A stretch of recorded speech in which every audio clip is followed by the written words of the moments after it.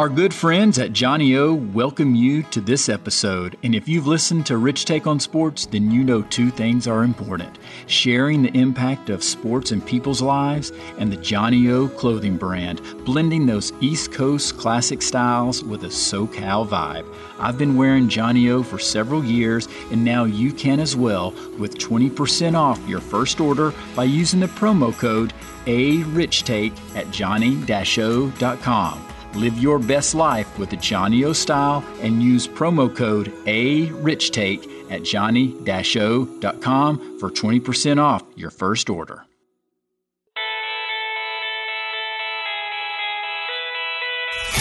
Exploring the impact of sports. Welcome to Rich Take on Sports, the sports podcast with life. Having conversations and hearing personal stories from those who have been impacted, built, and inspired by the role of sports in their lives. Here's your host, Richmond Weaver. We're going to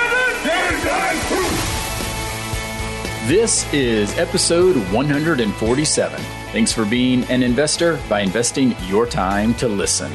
We all know that the speed of life can be so fast that we often don't take the time to invest in ourselves by continuously learning. And Alistia Moore knows that this type of investment can also be the catalyst to help lift up others.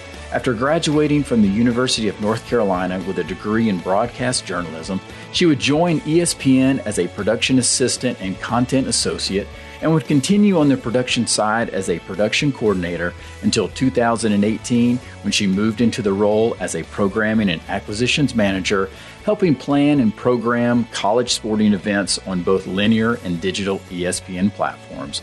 She recently received her MBA from the Martin J. Whitman School of Management at Syracuse University, and you'll also find Alistia continuing to invest in others by serving on the advisory committee and as a program coordinator for the Winning Edge Leadership Academy, helping to foster professional mentoring relationships, enrichment scholarships, and networking opportunities for ethnic minorities and women who are seeking careers in the sports industry. Our conversation with Alistia Moore. Well, Alistia, thank you so much for joining me here on the podcast, and want to do a little bit of walking down memory lane. Let's go back, and I want to hear growing up, how sports was intertwined into your life. So share with us just the beginning of your earliest memories. Yeah, my earliest memories of sports probably started with my parents, my grandpa. My grandpa was a high school basketball coach. He played college basketball at Albany State University. My parents played basketball in high school. So sports were always in my life, but basketball in particular was always number one in my life. And both of my parents were in the Army. So whenever we traveled or whenever we moved to a new place, one of the first things that we always did was, figure out like what type of basketball team could I join? Was it on post? Was it something in the local community? We did other sports. Again, I did other sports as well, but basketball was always the number one. So those are some of my earliest memories of sports in my life. And what gravitated you towards basketball? What was it about basketball was it because your grandfather had played and that's what you had a connection with your grandfather from that aspect? Yeah, I mean, just, the fact that, my grandpa played, my parents played, like, just the fact that basketball was so ingrained into our day-to-day lives, whether it was playing it, watching it. I think that's what kind of drew me to it. And then on top of that, after I actually started playing, and it was okay, halfway decent. It was great just to have that team aspect, that team camaraderie. Just going out there and playing for your friends who oftentimes turned into something like sisters, and just having that team aspect. That was something that was really important to me, and it was just something that I truly enjoyed and played throughout my childhood. Speaking of sisters, did you have sisters growing up or siblings? No, I have an older brother, but I didn't have any sisters or anything like that. So, how much older is he than you? He's like 2 years older than me. So now, were you guys competitive with each other? We were competitive, but not necessarily in the sports aspect, because he leaned more towards like football and stuff like that. But I do remember, and actually I just thought about this the other day, we were competitive in weird things like like the cereal. You know how you have the nutrition labels on your cereal? So we would play this game when we were kids where we would grab the cereal boxes and we would look and say, I have 4 grams of protein. What do you have? I have 6. I won. And at the time, I know we had no idea what any of this meant, like the riboflavin, like whatever, all the little things, all the little nutrition information that I still, some of which I don't know at my age now, but back then, like those are the weird things that we would be competitive about. Yeah, but that's what brothers and sisters do and siblings do. I mean, it's amazing because I can remember who can run down the hall the fastest or get to the bedroom or the bathroom the fastest. I mean, just the little things. And it's just interesting how there's this competitive spirit in all of us. It's all relative. I mean, some people are obviously much more competitive. I mean, when you watch The Last Dance with Michael Jordan, you can see that that's ultra competitive. I don't think I've ever been that way. But were you a competitive person then? And even now, are you a competitive person? Yeah, I'd like to think that I'm definitely competitive, but to a point. I'm definitely not on the Michael Jordan level of competitive. I don't know that many people are, which is probably why he's one of the greatest, if not the greatest, depending on who you ask, of all time. But I definitely consider myself a competitor, and even for me, it's not just like a competition amongst other people. It's me competing to be my best self and, doing the best that I possibly can, because I know that, whatever it is, whether it's sports, whether it's, career, whether it's, friendships, if I'm doing the best that I can and being the best that I can be, then, that's what I'm striving for. If I beat some other people along the way, great. Right. That's ideal. But, oftentimes like my bar for myself is so high that works for me. Okay. So you've got a lot of motivation just on the expectations that you're setting for yourself. Has that crossed to a point where it can be a detriment at times? Because sometimes people hold themselves to such high expectations, they never allow themselves really the opportunity to celebrate some of their wins. How has that been with you throughout your life? I can see that definitely to a certain extent. I mean, it's definitely one of those things that as you get older and as you continue to grow and progress throughout your life, again, you set these standards, you set these goals for yourself. But at some point you get to a point where you realize that life is life. Take what's happening right now, COVID-19, you can set all the goals in the world, but if there are things that are beyond your control. So it's about, looking back and figuring out, okay, what can I control?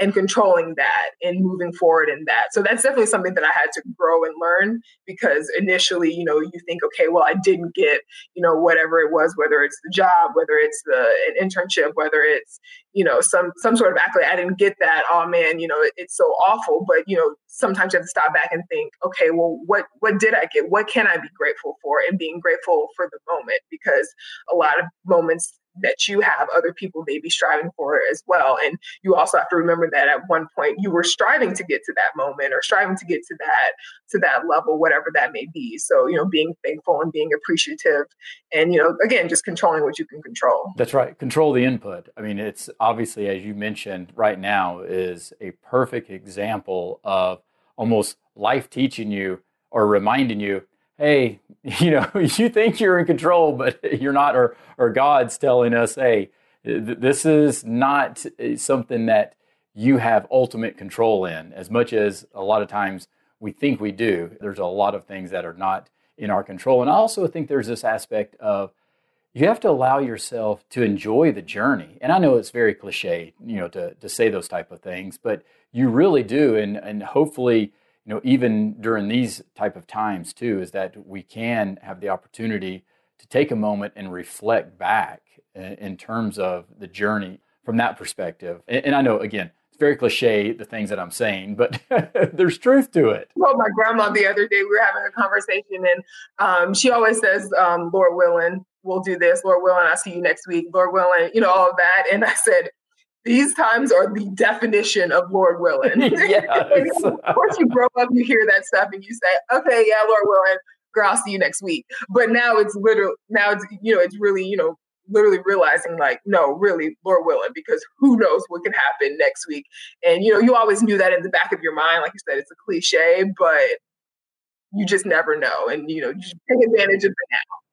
Yeah. Yes. Now, has faith been a big part of your life? Absolutely. My family is, deeply, I kind of hesitate to say deeply religious, because when people say deeply religious, sometimes it goes to like those really far extremist people, and we're not that. But I do remember things like, growing up in the church, my grandparents had, Bible study at their home. Whenever I would go visit there every summer, they had it throughout the year, but, I remember going when I went to visit them throughout the summer. Like I said, grew up in the church. So that's definitely, faith is something that definitely has been a part of my life and continues to be a part of my life. Yeah, and I think there's an aspect of people can get confused with religion and your faith. And I'm a firm believer that there is a difference, because I didn't come into my faith until I was about 37, 38 years old. I'm 49 now, but it's my connection with Christ. And that's my faith, not so much the religion aspect, but it's the connection for me with Christ that's my foundation, so to speak. No, absolutely. I mean, even with my church, the church that I go to now, we have Zoom calls, and, our congregation is a lot older. And so it's very important for us to make sure that, in these times, we're trying to, be as separate as possible, and just, make sure that everyone stays as healthy as possible. And, you have a lot of conversations about, okay, well, should people be in the church? Should they not? And, everybody has, their own decision to make. But it's also really important to remember that it's about the connection that you have with God, and you can have that anywhere. It does not need to be in a building. If it makes you feel better to be in a building, great, not disparaging anybody for that. But, just remembering that it's all about, your connection to Christ, and you can do that anywhere. Yes, agreed 100%. So now, from the perspective of growing up, and what were some of your goals, dreams? I mean, was ESPN working there? Was that like an ultimate dream for you? Or just what were you wanting to accomplish outside of just the sports world? Yeah, I mean, I think I remember, like, my earliest memories of what I wanted to do and what I wanted to be was actually a teacher. I keep going back to my grandparents, but both my grandparents were teachers. A lot of my family teachers. Both of my parents were in the Army, but there's still that leadership aspect and that teaching aspect that's there as well. So I always knew that I wanted to teach people, to lead people. As I got older, I started realizing that patience isn't something that I possess, and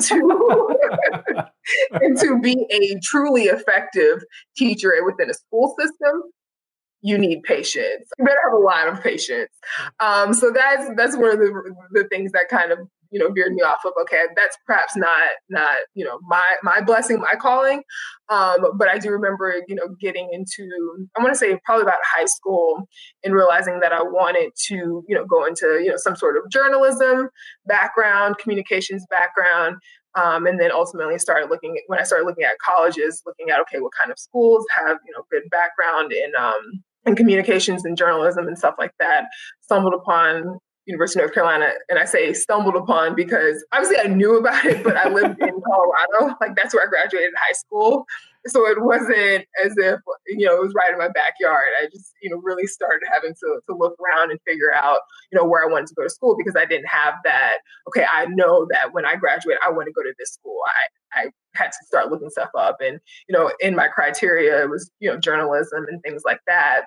And so, North Carolina, ended up going there. And I knew that throughout the course of my studies that I wanted to stick with sports. Like, sports had been a huge part of my life, like I said, growing up, and I wanted to stay within that realm while heading in towards journalism. And it just started to snowball from, okay, well, I really like production. I really like, being on camera, but I also like being behind the scenes, storytelling, all of that kind of stuff. And ESPN, is, as huge as we are with sports, we're also great with storytelling. So ESPN was definitely, always the goal and something that I wanted to attain. I didn't think that I would get there right after college, but it was great. And honestly, the journey and the ability to work for such a great company has been truly a blessing. When was it that you realized that patience might not be one of your best skill sets? You mentioned that, but was there a moment, or is it just built over time that you started realizing that? Yes, it was definitely built over time. I can't really think of a specific moment where I said, I have no patience. But Because that happens every day almost, right? I know it does for me. I can't think back too far to remember exactly what it was that made me go, I don't have the patience. I don't know if it was, sitting in, high school classes and going, I definitely respect all of these teachers who haven't, slapped a child or whatever, and because they're so angry. The fact that so many people are so many people who are teachers are able to, center themselves, calm themselves, understand that children are going through, various stages of life, various stages or various things in their lives, and and realizing that anger that maybe they're lashing out, and that's not necessarily something that's indicative of their personality, but it's just, maybe the current struggles that they're going through. Teachers being able to take on a lot is something that I just kind of realized early on, but I don't know that I have that possession. I don't possess that quality, but I don't know that there was a specific moment. Not one thing. No. What was it like, though, from a perspective of growing up with parents in the military? Were you guys moving quite a bit? Yeah, we moved pretty often. I mean, it was probably about every 3 to 4 years. So it wasn't too bad, relatively speaking, because I know people who, moved like every year. So to me, every 3 to 4 years was, was normal. Yeah, but that's a lot. I mean, for me, I didn't move my entire childhood. When I was like 6, it moved. And then from 6 until I was 18 and off to college, that's the only time I'd ever moved. So when you say every 3 to 4 years, that's a lot. How challenging was that for you, having to make new friends and be connected back into a new community? How challenging was that? I mean, because I was a child, I think that that's what was so beneficial. Like, me thinking about it now as an adult, it just sounds, absolutely wild. But when you're a child, that's all you know, especially, since it started when I was a baby and, going throughout my entire childhood. So it wasn't something that felt weird to me. It was something that I just knew, early on, like, okay, I'm going to this new school. I need to find, my friend group. I need to find the people who I'm going to be able to really connect with. And then when it's time to go, it's going to be really, really sad. And, I'm going to cry. I absolutely cried after every move in some way, shape, or form. But, just knowing that, okay, this is the next journey. This is the next adventure. There's going to be other people. And the really nice thing I think about now is the fact that there's social media and that you're able to still connect with people if you want to.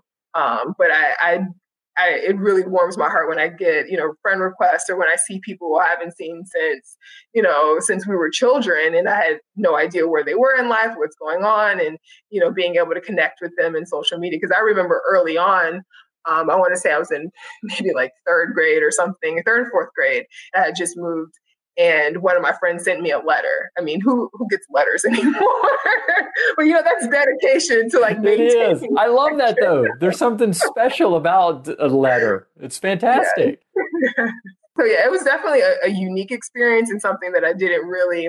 I mean, I knew it was somewhat unique, but it was something that I didn't really realize how unique until, as I got older and as an adult. How do you think that shaped you later in life, from a perspective of, were you able to deal with change a little bit better? I think that was key for me, just being able to deal with change and to learn how to roll the punches. And again, controlling what you can control. I cannot control that we are moving. We're going to move, Alistio, whether you like it or not. So you can either cry for, the next 3 years, or you can cry, get it out your system. You're a human, you have emotions, it's okay. And then, move forward. What can you do to, stay connected with your old friends? And then what can you do to make the best out of this current situation? I don't know that I necessarily articulated that in that way when I was a child or when I was a teenager and things like that. But it was something that I just ultimately knew in the back of my mind, that I can either be mad or sad about it, or I can continue to move forward. And that's just, that was just part of my life. What was your favorite place to live? So I definitely enjoyed the place that I lived in Hawaii. Oh, Hawaii well, hello. Yes. Hawaii was awesome. And I definitely think about the different experiences that I had as a child. Again, you're kind of a brat, or at least maybe it's just me. Yes, I know what you're saying. You don't appreciate things. Yeah, you don't necessarily appreciate like what it was like to be able to live in a place like Hawaii. I think that I was old, I lived there from fourth grade to seventh grade. So I was old enough to obviously still have all the memories and things like that, but also, realize the good and the bad of it. So the good is, you can play outside all year, every year. It's warm, it's great, but also, realizing some of the economic inequalities and seeing like how expensive it was for people to live and really sustain themselves and things like that. And then also just, how far we were from the rest of our family. Because both my family's from the South. My mom's from Georgia, my dad's from Mississippi. So being able to get back to anybody, I mean, it took forever. So, just being able to see both the good and the bad of it. But I definitely enjoyed it, and my memories of it are definitely fond. Now, did you ever learn how to surf? No. If I were to do it now, I would definitely, try to. I don't know about surfing, but I would probably do things that were a little bit more adventurous. But it's going to be sad to say, but I can probably count the amount of times that we really went to the beach like that, which I know sounds insane, but we didn't like live on the beach or anything. And that's a big difference. We just didn't really go that often. Yeah, well, it's just not always convenient. And my wife and I, when we first got married, we moved out to San Diego. And now reflecting back, we didn't take advantage of San Diego at all. I mean, we kind of moved inland and didn't go to the beach that much. And so it just happens. Life, again, it goes by so fast, and you've got to take advantage of certain things. But also, I realized I'm really not a beach person. I'm more of a mountain and a lake person. Hey, there's some things in that ocean I just don't know about. Exactly. And actually, I do remember, so my mom actually got stationed back out there again around when I think it was in college or just getting out of college when she was stationed out there again. And it was at that point, again, I'm older now. So I'm like, Mom, I should really go to Pearl Harbor. And so, things like that, we just kind of realized, okay, there were a lot of things that we didn't really take advantage of. And so we went and did a lot of those things the second time around, which is really nice. How did it come about, though, ESPN, getting the job right out of school? Because again, I don't hear too many people that happens like that. So how did that happen? I honestly don't know for certain. I do remember, so I remember the summer before my senior year, I didn't have an internship. And I realized I didn't have an internship because I waited too late to start the process. I didn't really know when you were supposed to start applying. And by the time I started applying, like things were gone, they were closed, they didn't have internships and things like that. And I just remember that sinking feeling of like feeling like, oh my goodness, my life is over, which is so dramatic. Exactly. But at the time, I thought it was just the worst thing ever. Of course, yes. And I remember actually getting a job / internship that I had for my senior year that was in our new media department and working with them for the year. And that's really where I was able to kind of get my feet wet and learn a lot about production and sports production and things like that. So I remember, I think I started applying for jobs in December.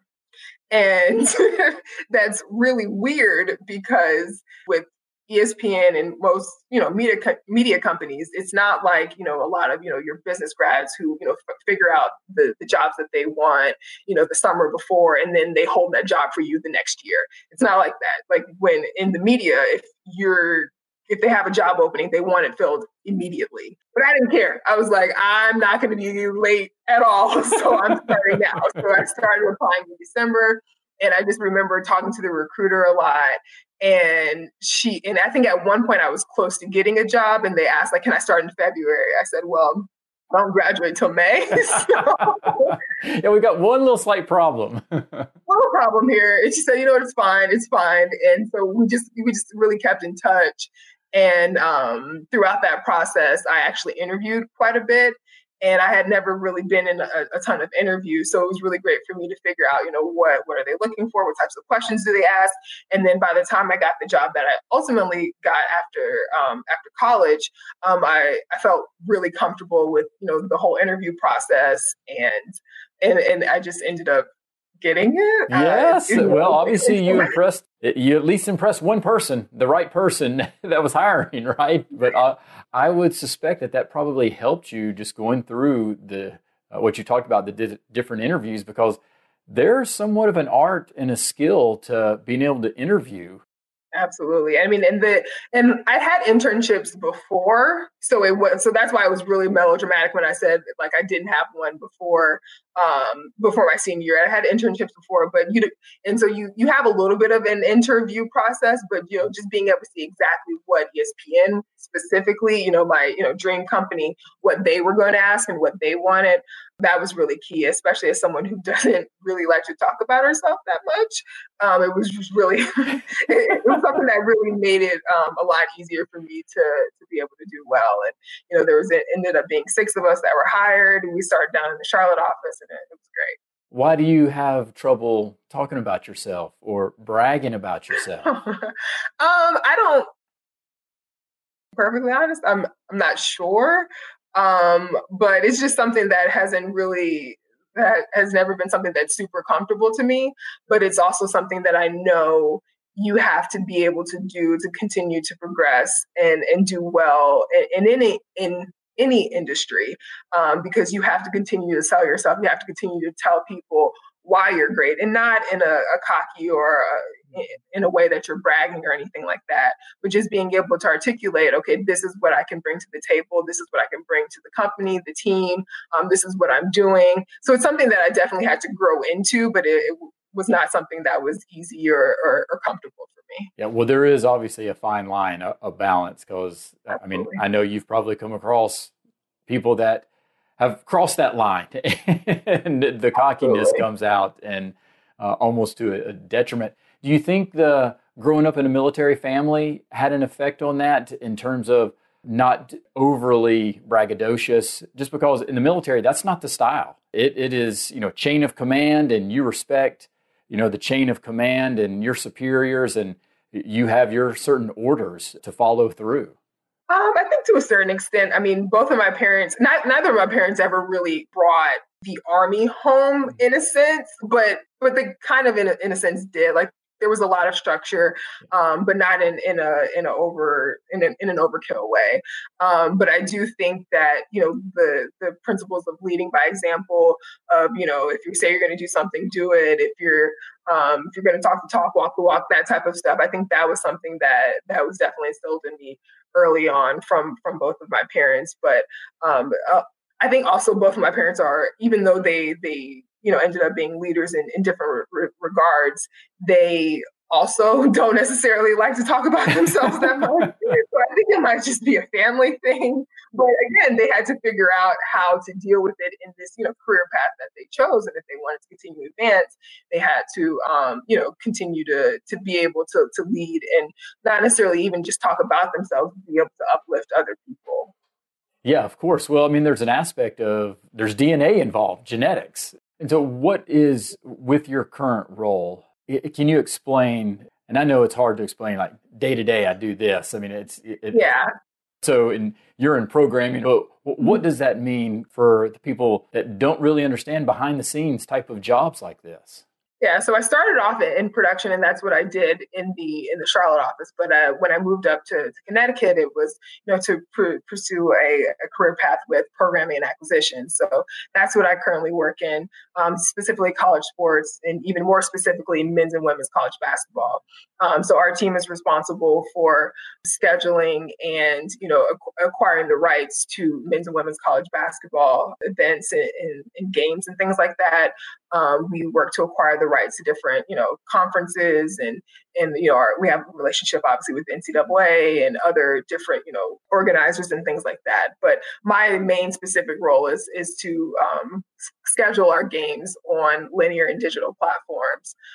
So that's I think in a nutshell the best way to kind of discuss it. Well, and how great is that? You get to marry your job with something you already love, and that's basketball. Exactly. That's a perfect combination. And I've always tried to tell my kids, follow your passions and your dreams. And if you can find somebody that is willing to pay you for it, then that's the ultimate job. So it sounds like you might be close to within that job. Absolutely. It's a great opportunity. I mean, and just being able to, you know, kind of like pick what games go where and on which networks and at what times, and you know, also the partnership management of it, working with, you know, the conferences and leagues and figuring out what's best for them, and you know, coming to, you know, a mutually beneficial point in the schedule. It's like one big puzzle, and being able to put it together and manage those relationships is something that I really enjoy.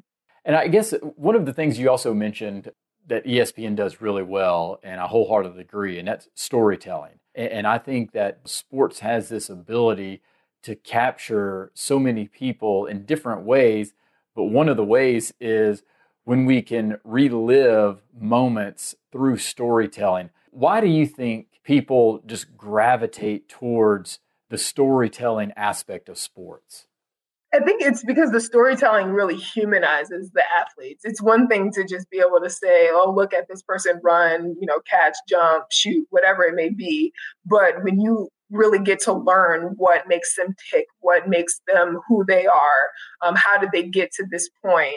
I think it's something that resonates with anyone, whether or not they're a sports fan or not. And, you know, lo and behold, if someone, you know, who it maybe isn't a sports fan or isn't a fan of this particular sport, maybe they hear this story and they go, wow, I want to continue to track this person and in their, you know, career pursuits and stuff like that. So I think that storytelling can just resonate with anyone, whereas stats, I mean, maybe, you know, actually watching the games, maybe, but everyone loves a good story. Yeah, definitely. And again, to your point, I mean, ESPN has hit a home run with so many different aspects of the productions that they have been able to put out there, all of the content. Obviously, I'm a huge Michael Jordan fan, so The Last Dance was at a level I'd never even experienced, you know, from that standpoint. So now, basketball-wise then, I'm a Michael Jordan fan. Where do you fall on who are some of the people that you love the most, and who's the GOAT? Michael Jordan, or is it LeBron? Or are we going to have a debate here?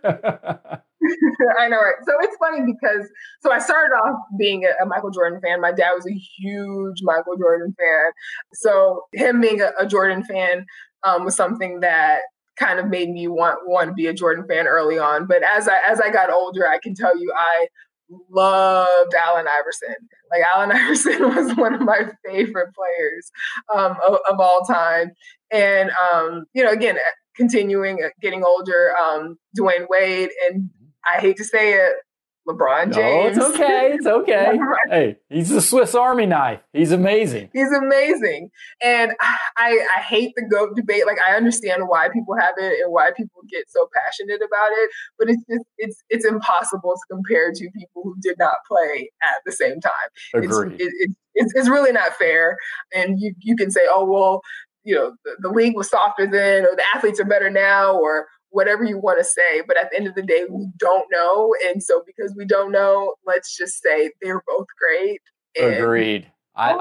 Yes, I can debate and say that Michael Jordan is I just think he's the most transcendent athlete we've ever seen. And that's what carries me to crown him the GOAT, so to speak. But in all reality, you can't compare. And I just love seeing greatness. So that's why I love watching LeBron James right now, because he is great. And I love watching Tiger Woods. I want to see greatness. I want to see history like that to be able to talk about it. And I think that's one of the things that people are missing sometimes in the GOAT debates. Like, instead of just enjoying what's happening, what you're seeing, and you know, even enjoying, like, reflecting on what happened. Like, you know, again, everyone loved The Last Dance because, you know, you really were able to reflect on, wow, that was truly great. That run, those runs were truly amazing. You know, just enjoy it. And again, the playful, you know, this is the GOAT, this isn't the GOAT. I mean, it's fine. But sometimes people take it to a level that it's like, okay, come on. First of all, we are still just talking about sports. Exactly. That's right. And nothing is that definitive. It's just not, you know, because there's no way to prove one way or the other. But I was also an Allen Iverson fan because I coached college basketball when I graduated Clemson in the early 90s. And so I was at the University of Maryland Eastern Shore as an assistant coach. And so we played Georgetown.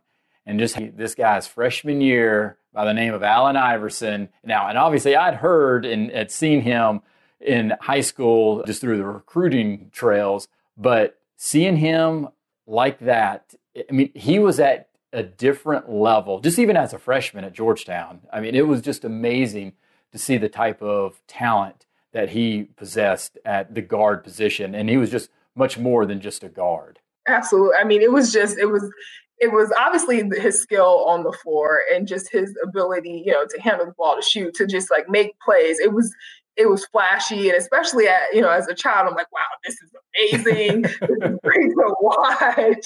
But then also just his personality, his aura, and of course it rubs people the wrong way, or it could rub people the wrong way. But again, as someone who's a little bit shyer, a little bit more, reserved, I was like, wow, this is amazing.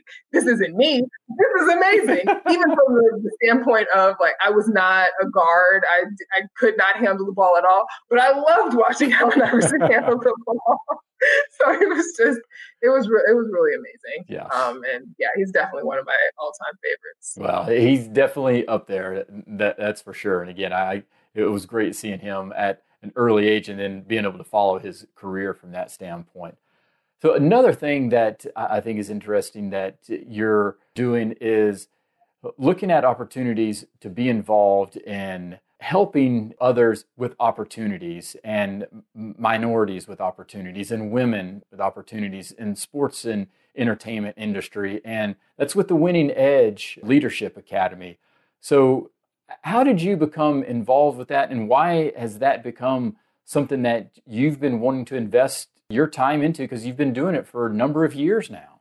Yeah, so I mean, all of us, so I say all of us, I mean, Kareen, Maria, they worked in the Charlotte office as well. And so we all became friends.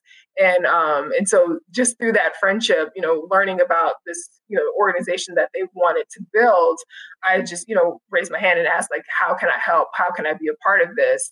And, it's just really important to me because, you look around the different, like the media landscape in general, and you see the lack of diversity and you see how things can be better. And so what was really important with the Winning Edge was making sure that, okay, number one, we're helping students and student athletes make sure that they're ready for the opportunity. Whatever the opportunity presents itself, making sure that they're ready, making sure that they have the skills, making sure they have the resources, the knowledge to really enter into these positions and be successful.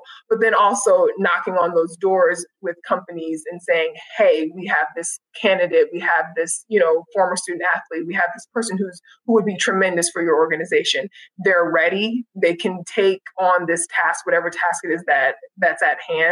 And, being able to help people get to that point so that we can see real and true change within the sports and entertainment industry, I think is really huge and something that I'm passionate about. Yeah. And what are some of the challenges still ongoing right now that you foresee with having these opportunities for these student athletes and especially minorities? I think part of it is just being able for people to follow through. And some organizations have been great about it. Others, probably not as much. And I know that, Kareen and Maria can probably talk to it a little bit more, but just, I think one of the biggest things is just being able to follow through. And if you say you're going to be able to help with this, actually being able to help and follow through with it. But then also once you get to these organizations, once these student athletes, whoever they may be, once they get into these organizations and into these positions, what are some of the ways to continue to nurture them and make sure that they feel like that they belong, that they can advance, and that they can continue to grow in their career, whether it's at that organization or elsewhere. Now, did you have mentors that have helped you through your career and even maybe today? Yeah, I mean, I have a ton of mentors across. I mean, most of them within ESPN, but I've been blessed really to have a number of managers and a number of mentors that have really been key in being able to be a sounding board and helping me understand, okay, what are some of the next steps that you need to take? What are the next steps that you want to take? And most importantly, what do you want? And then after that, being an advocate for me and whatever it is that I want. I made a couple of transitions within ESPN, but none of that would have been possible without, having mentors to help me understand what that next step looks like and being able to advocate for me in those next steps. What continues to motivate you today? I think just wanting to, like I said, be the best version of myself possible, continuing to learn, to grow, whether it's, going back to school, whether it's, shadowing people and learning about, other opportunities within the company, or talking to people and figuring out what exactly they do. I just really love to learn. And I think being able to learn and being in a position where I'm continuously learning and continuously, gaining new knowledge. And I think that's one of the things that really drives me. And one of those things that I firmly believe in terms of that continuing to learn, because leaders always continue to learn. And that's why I think people will follow leaders that showcase that. And as you somewhat mentioned, lead by example, and you see them continuing to learn. And I think there's an aspect of a big believer in words of wisdom. And it might just be a simple phrase, motto, or a quote, or just life advice that can have an impact. Do you have any type of words of wisdom that has meant a lot to you, or just even life advice as well that you would like to share? I think two things. One of the things that I just kind of make sure that I really live by is just making sure that I'm continuously being someone who's helpful, someone who not only uplifts myself, but uplifts others along the way. I think that's really important to me. And then also just one of the key quotes that I kind of live by, Maya Angelou, do the very best you can until you know better, but once you know better, do better. And that's one of the things that continues to drive me. That's powerful. I'm not going to always know everything. That's right. Again, yes, you're not going to know everything, and you better be prepared for change, right? Absolutely. Well, Listy, I can't thank you enough for spending some time. I greatly appreciate it. Oh, no problem. Thank you for having me. I really appreciate it.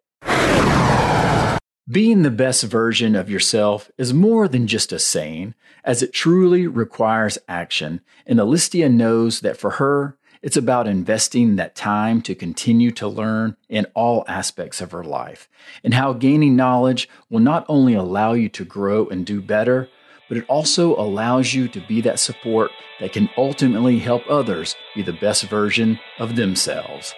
Now that finishes episode 147, and you can also watch some of our episodes by visiting our Rich Take on Sports YouTube channel. And remember, focus forward so we don't live in the past. All the best, everyone. You've been listening to Rich Take on Sports, the sports podcast with life. Visit richtakeonsports.com to subscribe and catch up on any episodes you might have missed. You can also follow us on Twitter @RichTakeSports. Thanks for listening.